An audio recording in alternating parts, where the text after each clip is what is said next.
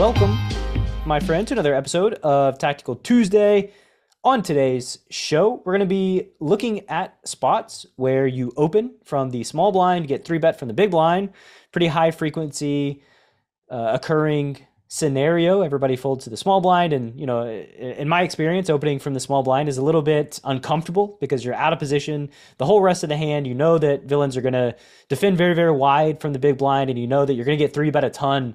And so here, just going to focus in on opening from the small blind, facing a 3-bet from the big blind, and then 4-betting from the small blind. So, John, welcome. How you doing, sir? Doing good. Pretty excited for this episode. Like you said, 3-bet pots out of position as a pre-flop caller, blind versus blind, are just a really, really uncomfortable, tough node to play. One of the things that you can do to try to get away from playing that node as more frequently is just to 4-bet a little bit more so that you're not doing as much calling out of position and playing a lot of 3 big pots out of position. Instead, now you can swap some of those out for some 4-bet pots where you are the pre-flop aggressor, and hopefully that alleviates some of the pain of having to play blind versus blind. Yeah, and I would say it's going to alleviate some of the pain, but it's always uncomfortable when everybody folds to the small blind and you open, right? You're opening an uncomfortably wide number of hands, and again, you're facing resistance at an uncomfortable clip, and you're out of position throughout the whole rest of the hand. All of those things mean that you should feel uncomfortable when everybody folds to you in the small blind, right? It's not a slam dunk, easy spot to play. It's quite challenging, quite difficult. And so when you're in that situation, you're confused or flustered or get anxiety, I would say that you're on the right track. You should feel all of those emotions. They shouldn't ever go away. This is a complicated node to get better at and to deal with. So with all of that said, let's dive into hand number one. We got a quadfecta of hands coming at you today. I haven't seen them, but I know that I uploaded 4 hands into Hold'em Manager. So let's see what's going on. Let me guess. Everybody folds to the small blind in hand number 1. They do. Yeah, so the first... nailed it. All these hands, like we suggested, are going to be me 4-betting from the small blind. The first 3 hands actually don't even get to the flop. And actually, I just put them in to address one of the most common pre-flop sizing mistakes that I see in just all of the students that I've coached, which is blind versus blind 4-bet sizing. So if we just kind of click forward here to see my open and the 3-bet, this is going to be probably the most common sizing setup that you see for the spot: a 3 big blind open from the small blind, a 10 big blind, maybe a 9 or 10 big blind 3-bet from the big blind. What I see a lot of here is the small blind 4-betting to way too big of a size for the most part. I've seen people 3-bet to like 300 big blind, or sorry, 4-bet to like $300 here for 30 big blinds, or I think even 25 big blinds is way too big. And I think, part of the reason for, the sizing mistake that happens here from the small blind is because most of the time when you 4-bet out of position, you are 4-betting close to 3x or, 2.5x or something like that. And I think what a lot of people are doing is just just porting the small blind 4-bet sizing, or their out of position 4-bet sizing, to the small blind in this situation, which results in them 4-betting way bigger than I 4-betting way bigger than, let's say, like a solver would advocate 4-betting. So if we go to my 4-bet size here, John has ace queen off, by the way. He did mention it, but I'm not sure that it's super relevant to the situation. It's a hand that does get 4-bet out of position. I do want to talk about what you said there, though, about porting out of position 4-bet size from other positions. And the most common scenario where this happens is generally going to be cutoff versus button. So the cutoff opens, the button 3-bets, and the cutoff 4-bets. And the reason why the sizing scheme is a little bit different is that the cutoff doesn't tend to open 3 full big blinds. They tend to open, anywhere from like 2 big blinds to 2.5 big blinds. And so the 3-bet size that they face is 7.5 big blinds. In this case, the small blind's opening to 3 big blinds, and the 3-bet size they face is 10 big blinds, which is going to make a difference as it relates to the size of the out of position 4-bet.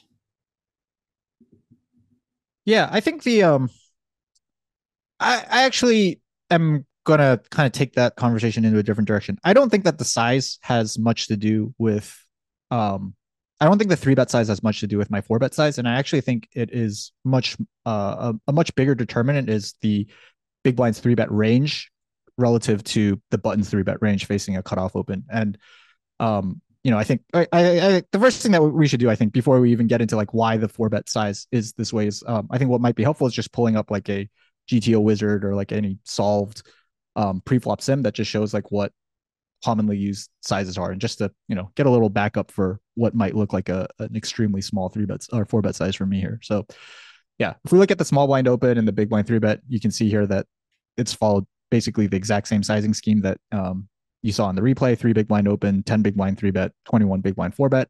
If we just go back and let's look at an under the gun open and a hijack 4-bet, for example, just to compare it to another spot. Yeah, so you can see here that the raise size is much closer to, something between the 2.5 and 3x. So it goes a 2.5 big blind open, 7.5 big blind 3-bet, and then under the gun 4-bets to 20 big blinds. If we followed sort of the same sizing scheme that we did for blind versus blind, we would see the under the gun 4-bet be something around the size of like 15 to 16 big blinds. So this is just like, clear sort of solver indicator that like, hey, your 4-bet size from the small blind should be significantly different than your 4-bet size from other out of position spots. Well, the size is actually very, very close to the same. It's the size relative to the 3-bet size. Yeah. That's shifting. The size relative to the 3-bet size. Yeah. Under the gun is 4-betting to 20 big blinds, and the small blind is 4-betting to 21 big blinds. So the size of the 4-bet is very, very, very similar. It's just that from 7.5x or 7.5 big blinds to 20 big blinds is closer to 3x, whereas from 10 big blinds to 21 big blinds, is closer to 2x. Yeah, and kind of what I wanted to get at was that like I think that the reason for like the 2x sizing pre-flop when you're blind versus blind is mostly a function of the big blind's 3-betting range and the fact that it's a polar range. It's the only range that 3-bets in position using a polar range. If you think about what the button's 3-betting range is facing a cutoff open, it's it looks extremely linear, right? It usually starts out with like the top left hand corner of the pre-flop grid and starts moving its way down towards the bottom right, all the pocket pairs, all the suited hands. Whereas here, if we were able to see what the big blind 3-betting range is, it includes a lot of just kind of trashy hands like 10-3 suited, king 7 offsuit, that none of the other positions 3-bet IP. And so that's the reason for the small 4-bet size. We don't have to get too into it, but just the general theory is that if you are, kind of bluffing or raising into a polar range, using a small size makes a lot of sense because you're generally just trying to fold out the bottom of their polar range and don't want to torch more than you have to versus the top of their polar range. So all that to say that this is just, one of the most common mistakes. I could challenge blind versus blind. Like you kind of open the can of worms here, but like if that's the case, then I think you could go smaller than 21 big blinds, small blind versus big blind in the realm of like 19 bigs or even 18 big blinds with your 4-bet size if you so chose, right? And this is I think for the listener, what's really important to consider too is that it's difficult to prove, right? Like one way or the other, the exact why of the 4-bet sizes relative to the 3-bet size in both of these spots. And I would say, like the polarization aspect of blind versus blind definitely is going to play a role.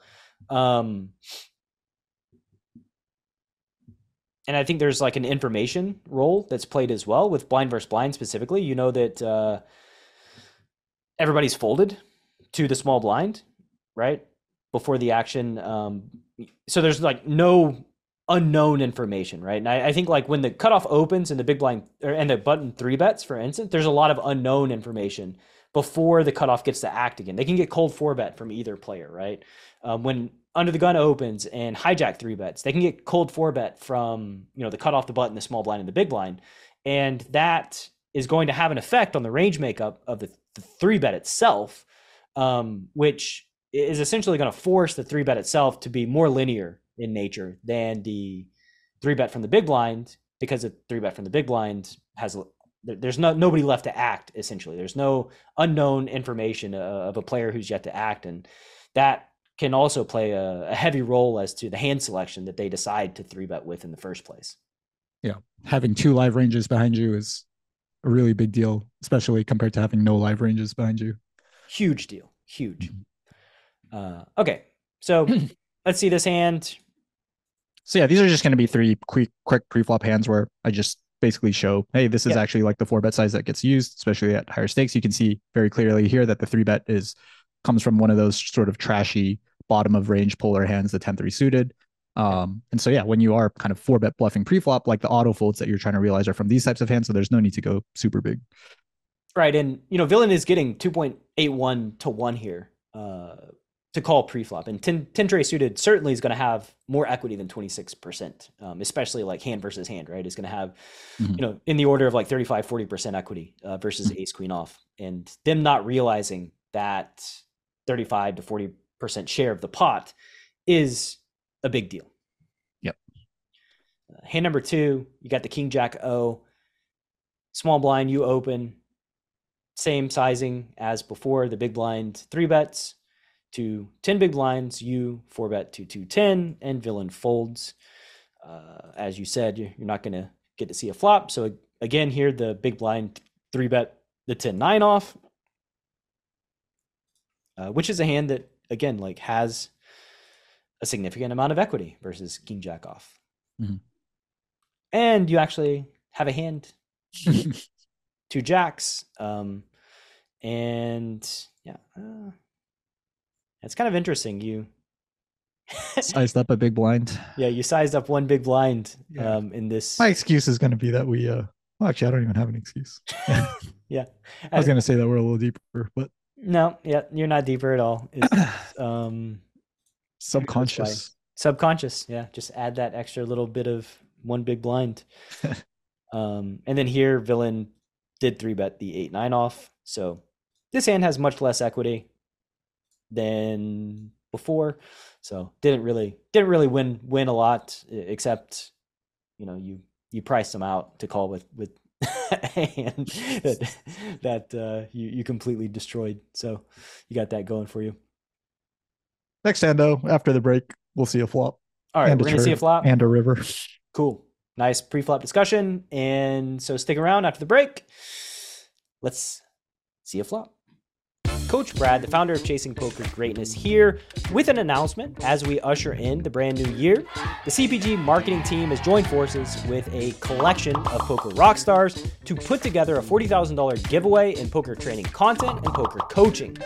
They probably don't want me to say this, but giveaways are not really my thing.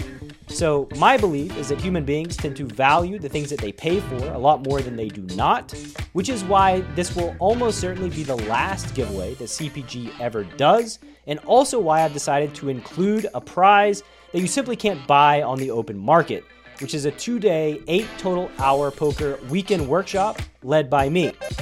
Including the workshop, CPG is going to be giving away courses, private coaching sessions, database analysis, and optimization sessions, and in total, there's going to be 100 prizes that are given away. Brand partners include PLO Mastermind, that's ran by the great Jay Nandez, MTT legend Alex Assassinado's Poker Head Rush, KL Cleaton's Range Trainer Pro, Zach Elwood's Reading Poker Tells, Dr. Trisha Cardner, and Intuitive Tables. For all the details on how to enter the New Year's resolution giveaway, head to chasingpokergreatness.com/New Year's. One more time, that's chasingpokergreatness.com/New Year's. And be sure that if you enter and win, you do the work. That's the thing that ultimately matters.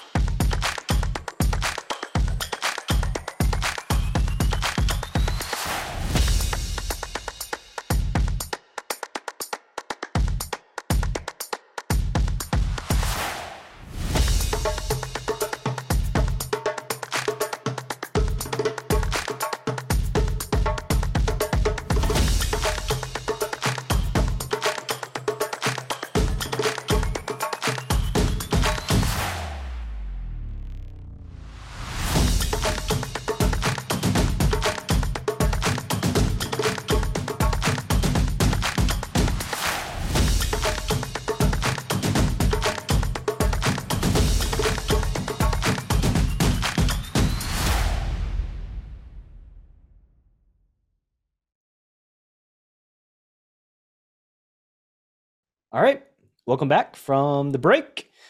We're gonna finally see a flop in one of these small blind versus big blind 4-bet scenarios. I guess it's not really shocking that we haven't seen a flop yet, considering the hands that villains have been 3-betting us with so far. The 10 and a 3 of clubs, an 8 and a 9 offsuit, a 9 and a 10 offsuit. So yeah, let's see if villains are actually gonna 3-bet a hand that they can see a flop with. So everybody folds to the small blind. John's 100 bigs deep, playing 5-10. He has the ace king of spades. So a good hand, as you know, a top tier hand, as they might say. The big blind in this case actually 3-bets to 9 big blinds instead of 10, just asking for it. And you 4-bet to 210. So you 4-bet to 21 big blinds. And now villain calls. I imagine that villain in this scenario is a reg. Mm-hmm. Cool. So you flop top pair, top kicker on an ace jack 5 rainbow board. 420 in the pot. 420 in the pot. You got 790 behind. I was gonna say good start to the hand pre-flop. Good start to the hand on the flop. Likely just gonna stick to my 4-bet pot strategy. C-bet a very, very small size. And he does. That is 20% pot. It looks to be 20% pot. And you get raised. So ace jack 5 rainbow. John has ace king of spades. There is a spade on the board. You're not folding, getting 5-1. Really interesting spot for villain to raise, though. Mm-hmm.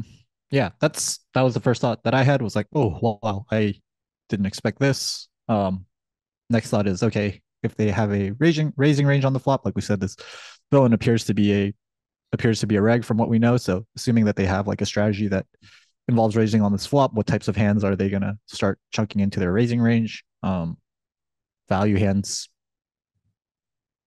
he doesn't seem to have any shortage of those. Ace jack, ace 5 suited, pocket jacks, maybe if he doesn't decide to get that in.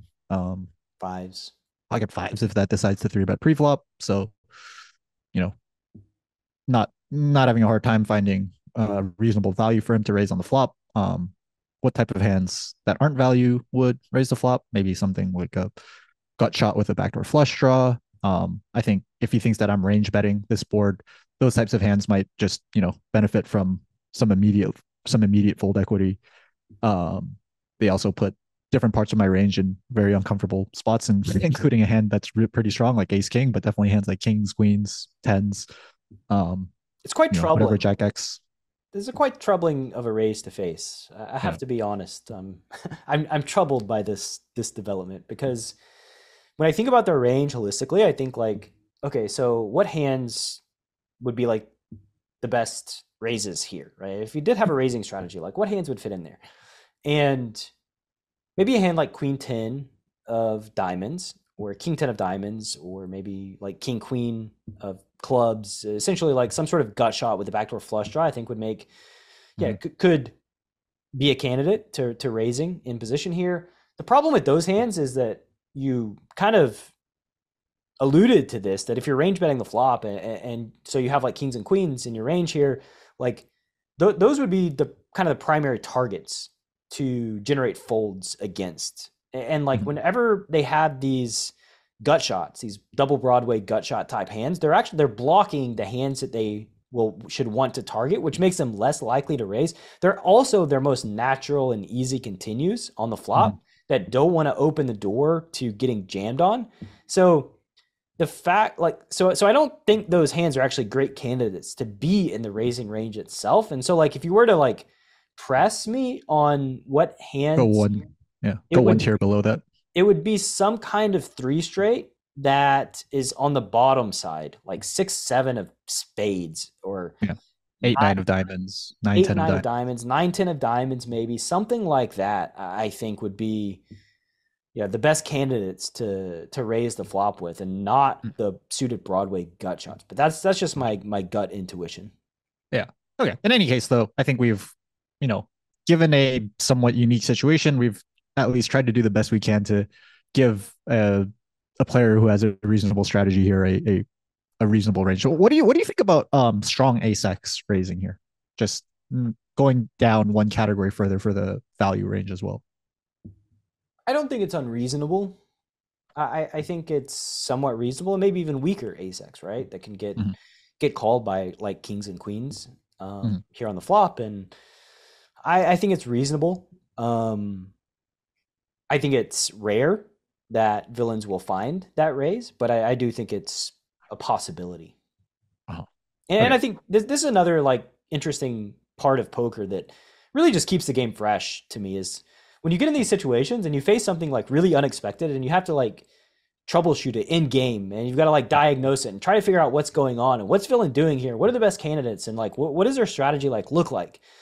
That to me has always been the most gratifying, fulfilling, exciting aspect of poker is figuring these things out kind of on the fly and then trying to do your best to counter what you suspect they're doing. But in the reality is we just don't know exactly what their strategy is. Mm-hmm. And you got to accept that, right? Like you got to accept not knowing. That's part of playing poker is that like you never know fully exactly what villain's doing, which it keeps things fresh. I'm guessing you call the flop raise. Well, I mean, I don't even know. Should I call? Should I jam? Like what? Like what do I do when I call? Like I can sort of see like what's going to happen downstream. Like what we're going to have like an SPR a little bit under one. I'm going to say like this is going to be controversial. I would rather fold the flop than jam the flop. I think folding the flop would be less of a mistake than jamming the flop. Like essentially walk me through like the calling path then, like just kind of what you expect to see downstream, because like what I hate doing in these spots is I call here and then I see the turn get jammed on and I'm like, well, I should have thought about that like before calling the flop. Well, there's unknown information. There's a lot of unknown information here, and the reality is that like I don't think you should fold and I don't think you should jam. And so like, that only leaves you with one choice, and when you have three options and you can eliminate two of them, you really only have one choice, and that choice is to call and then take the future information as it comes. I don't know what's going to happen on the turn. I don't know what the turn card is. I don't know what size I'm going to face. Like, and what the turn card is and the size that I face is going to help me navigate the turn as well. And so like, I'm not exactly sure what I'm going to do on the turn, but I could just see it going a lot of different directions. It's not like inconceivable that we call the flop and the turn checks through. It's sort of what I'm hoping for. And it's not inconceivable that like you turn a spade and villain bet small and you just have like direct odds and equity to call the turn. And then when you call the turn on a spade, again, like it's not outside the realm of possibility that the river goes check and villain checks back a hand like ace four suited, where they like raise flop, bet small, and then wanted to realize their equity and you just won at showdown, right?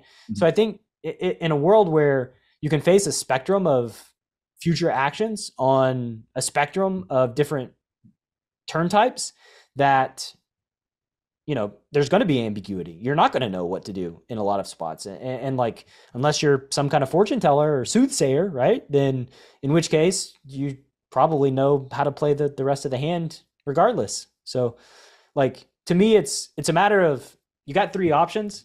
Two of them I don't think are great.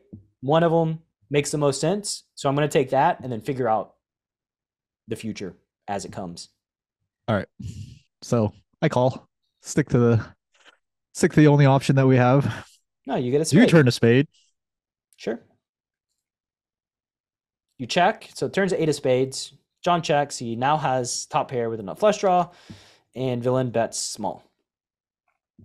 Actually half of John's stack. Yeah. So it is small relative to pot. It's 223 into 878, but it is half of my stack and a little bit over a third of. Yeah. Again, you have direct odds to call. I don't see another option other than calling. What? Okay, so I did not call here. I ended up jamming. My thought process here was, and I think maybe I'm just like reading way too much into the big bet. Oh, sorry, the raise on the flop and the small size on the turn.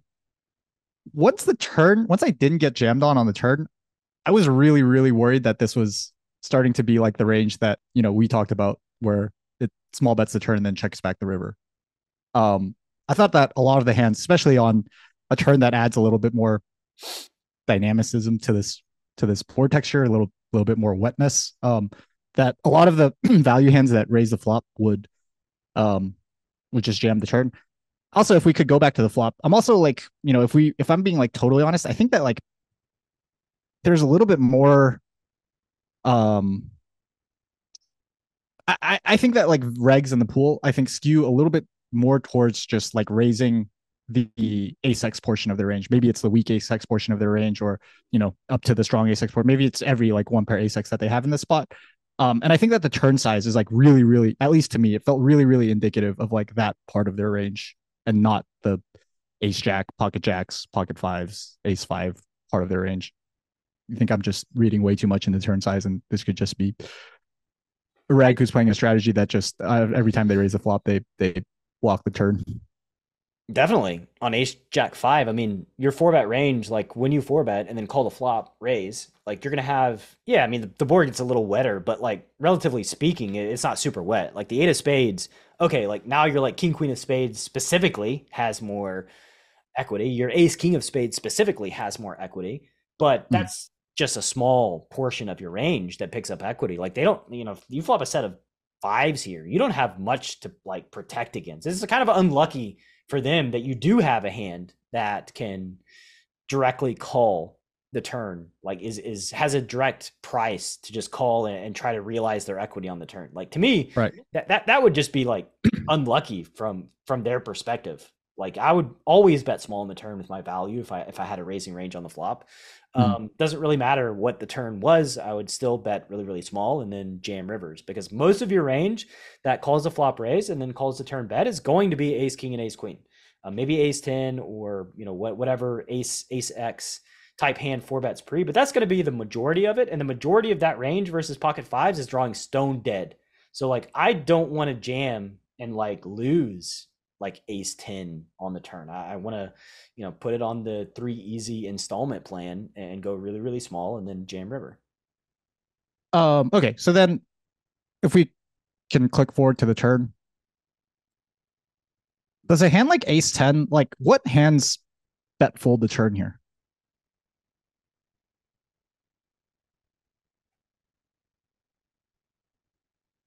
I don't know. Maybe if you jam, so we'll see. They're getting 5-1, so they have like enough equity with their straight draws. They're like backdoor straight draws, I guess. Yeah, and still call. It would have to be like some sort of stone cold airball, like king deuce of hearts or king deuce of diamonds or something along those lines that the gut shots like king queen off is not going to call the turn. Some of the king 10 suiteds are not going to call the turn. The queen 10 suiteds are not going to call the turn if that's in their range. So I would say like those are the hands that are going to fold when you jam, getting 5-1. They're low. Okay. They're worst of the worst, or lowest of the low equity hands. Follow-up question: would you expect those low equity hands to bluff the river if I check call the turn, keeping in mind that I will have 1/6 pot? I don't know. I don't know the answer to that, and it makes me uncomfortable. But just because I don't know the answer and it makes me uncomfortable doesn't mean that I'm going to bypass getting direct odds to what I know is a turn call that will make money, period. And realistically speaking, if the money's going to go in, I would rather them put in the last 1/6 bet on the river and call than put the money in on the turn and they like call like fairly quickly. I think you're just like, I think ace 10 off should fold to the jam on the turn. I don't think like it doesn't have enough equity to call for facing the jam. I think your range when you jam the turn is ace king and ace queen and maybe like ace jack, right? Like maybe like top 2, but there's no portion of your turn jam range that ace 10, because like in order for like ace 10 to call, they need to be like, oh, this dude, like, oh, he called the flop raise with like king queen of spades, and now like facing a bet of half his stack, getting direct odds to call, is going to jam the turn and pass trying up to just fold out ace realizing 10. his equity and seeing if he could make a good hand. Like, get out of town. Like, you, this your turn jam is just pure value driven. You don't have any low equity hands in your jam, and so like if they did have a hand like ace four, ace 10, they should absolutely fold. Like, there's Okay. no doubt about it in my mind that their top pair weak kicker should fold facing this turn jam. Yeah. Okay. So I think that even with their top pair weak kickers facing their turn jam, again, the main thing that I'm like, I sort of, this was my follow up question was like, do we expect like the low equity hands that raise the flop and bet the turn small to jam the river? And Maybe. my answer was, I mean, in game, as obviously you can see from my action, was that I was very, very unconfident that they would jam the river with their bluffs That's once I true. call the turn. And if they're king queens and queen tens, you know, when they brick, if they never jam, um, makes it a little more uncomfortable to check call the river if we only expect, you know, the hands that are better than ace king for the most part to be jamming. Also thought that, you know, who knows, maybe like some of those hands, some part of their range that bet small in the turn that's worse than an ace king just calls it off. Maybe they don't, you know, have the discipline to fold a hand like ace 10 or ace 4 or Maybe. queen Maybe. 10 that now turns a double gut shot. But I mean, isn't it pretty nice to like make it to the river node and get like an amazing price and tell yourself, well, they don't have to be jamming like queen 10 very often for me to bluff catch the river. Like, they don't have to have that many like low equity jams for me to bluff catch the river. So like Yeah, that calling is the really river nice. is like not going to be a significant mistake in the That is really nice. I guess what I'm worried about and what I'm maybe seeing too much of here on the turn is that the only times they jam the river are going to be when they, you know, when there's 1/6 pot left behind. The only times they jam the river is when ace king is losing. So yeah, Sure. that's what I was, you know, kind of fixated on here. Yeah, I mean, it's sort of an assumption, right? Like, and again, like I'm making assumptions too, and I don't really know. Like, we don't know. We're in a tricky, interesting spot, but I just know that like when I don't have any low equity jams in my turn range and villain is polar, I don't tend to jam regardless of the SPR. I mean, if they put, you know, if they bet everything but like $1, okay, I'll put the last dollar in. But like Yeah. with any like decent percentage of my stack remaining, I'm just not going to have a raising range on the turn here, which could cause some problems. Like, villains could take advantage of that by over realizing their equity, and you know they could, yeah, it could create some problems. But I do know too that if I don't have a turn raising range, then I'm gonna have like a set of aces here. I'm gonna have a set of jacks here. I'm gonna have like top two here. I'm gonna be well protected in my range, and not having and like having the discipline to not jam, I think makes for a holistically stronger long-term strategy than jamming here just because, you know, you're like, ah, well, they can overrealize their equity. I don't really know what to do on the river. They're betting half my stack. Do they ever bluff the river? Like, all of those questions, they're critical questions. They're important. But I just preserve my personal strategy over feeling uncomfortable or getting to a node that I don't really know what to do. And over time, what you kind of realize when you take that approach is that you get more comfortable being at nodes that you're unfamiliar with, and you don't really know what to do, and you don't exactly know what villain strategy is, and you have to kind of figure it out on the fly. I think that that's just kind of part of the inoculation process of dealing with the, you know, the inherent ambiguity that everybody experiences when they play poker. Yeah, and I think like another, you know, an argument to make for your strategy is that there are rivers where you are going to know what to do, right? 20% of the time, the river is going to be a spade where you just have the easiest check call on the river if you check call the turn. Or And so it's king. not like, okay, You the beat money ace calls jack. me a king. I mean, you beat ace jack, right? Like, that's a big deal. You beat ace five suited, so like Yeah. your hand does Okay. get promoted to beat some of their value hands. So Sure. Sure. Yeah. Okay. So if they do jam the ace jacks and ace five on a king river, then yeah, we can, you know, we can check call on a king as well. But yeah, so it's not like, you know, it's not like you get to the river and you're just always in this like, oh man, like even if they never bluff, right, you can still find a call, you know, roughly 20% of the time. sure. Yep. And maybe that's good enough because you're only facing a bet that's 1/6 pot and you're, you know, you're meeting MDF. Right. So yeah, maybe that's I think if I think about it in those terms, it makes it much more clear that the turn call is the way to go. I suspect that the strategy Villain is deploying is almost pure value heavy. That's my actual suspicion. Yeah, ended up being I don't know what you want to call this, but it feels a little merged. So you call or you jam and Villain calls and we're all in. Villain ends up with ace queen off. Wow.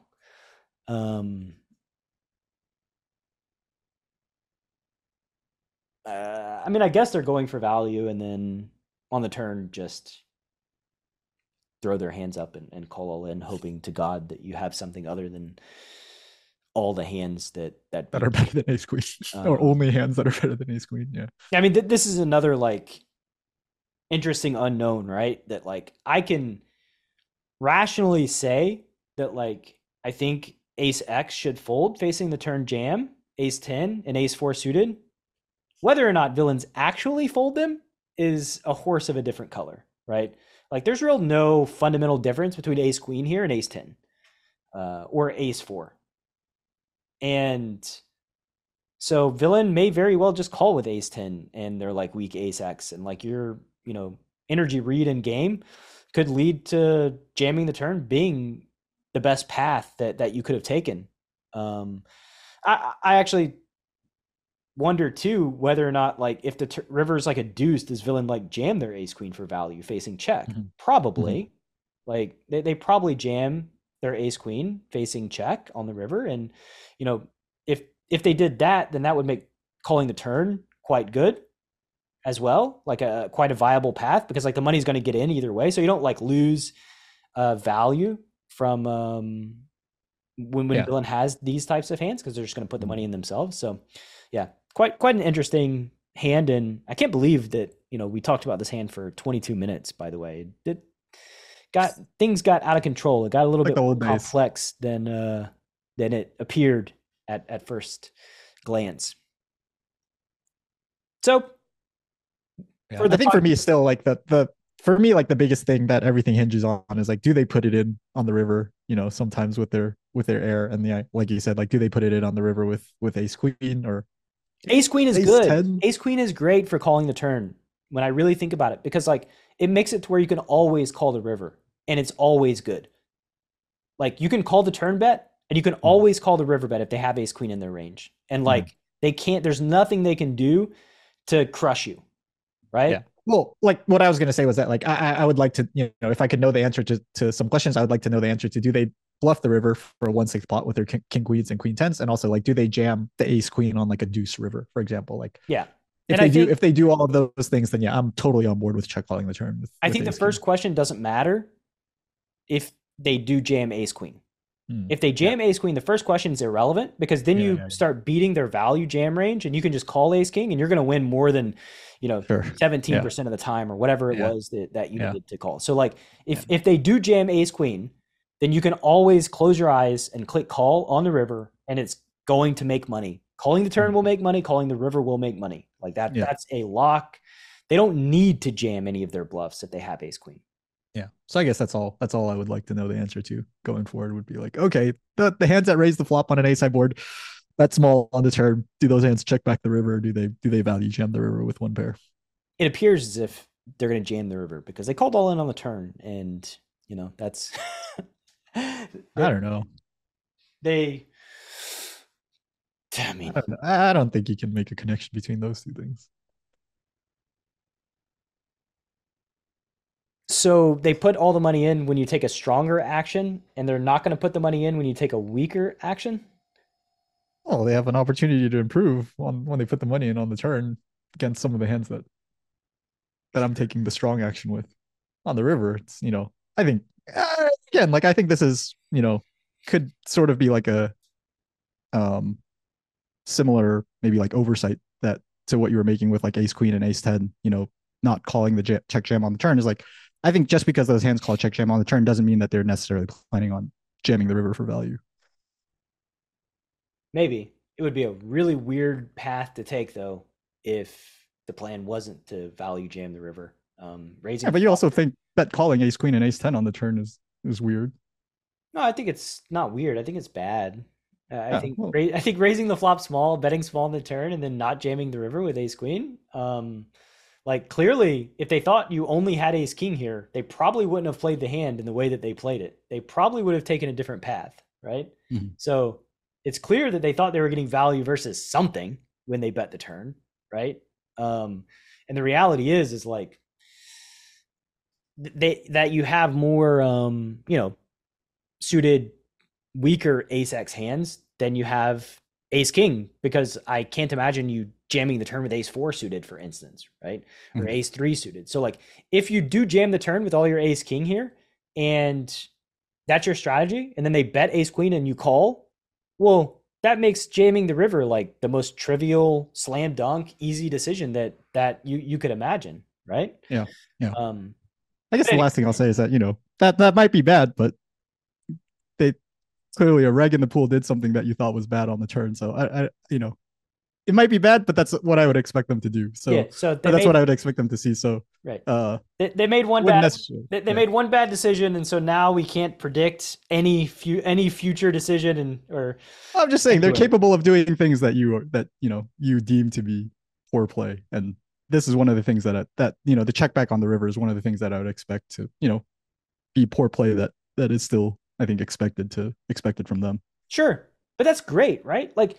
Again, like we're not thinking deeply enough. If you have like ace 9 suited and they bet the turn and you call and the river goes check and they have ace queen, this is actually good for you.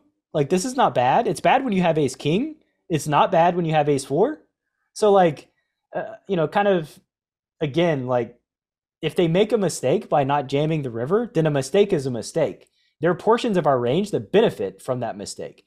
This exact hand does not benefit from that mistake, but mm-hmm. there are a lot of hands that do benefit from that mistake. And that is ultimately a really good thing, in my opinion. Yeah, I agree. I think overall, just holistically versus our range that bet calls the flop and then check calls the turn. Yeah, they're probably making a huge mistake, given that I'm not jamming a hand like ace deuce of spades or ace 3 of spades or ace 4 of spades on the turn. Or it's much less likely that I'm jamming those types of hands. Sure. Yeah, and then if they were going to check back their ace queen versus that check call range on the turn, and if they somehow knew that I always check jam ace king on the turn, then yeah, that would be really, really good for my weak ace X range. Yeah. All right. Well, phew. Tough episode. Great episode. Well done, John. It's a tough hand. Way to put together a great theme. And I think that's all we've got for you this week. Remember, if you're watching on YouTube, like, comment, and subscribe. Help support what we do on Tactical Tuesday. And for the podcast listener, also, comment and subscribe wherever you're listening to your podcast from. That's all I got for you on this week's episode of Tactical Tuesday. See you next week. Thanks for listening to Chasing Poker Greatness. You can subscribe on Apple Podcasts or on your favorite podcast app. Go to chasingpokergreatness.com to get the newsletter, join the Greatness Village community, book a coaching session, or dive into the latest data-driven poker courses. Follow the show on Twitter at CPG Podcast.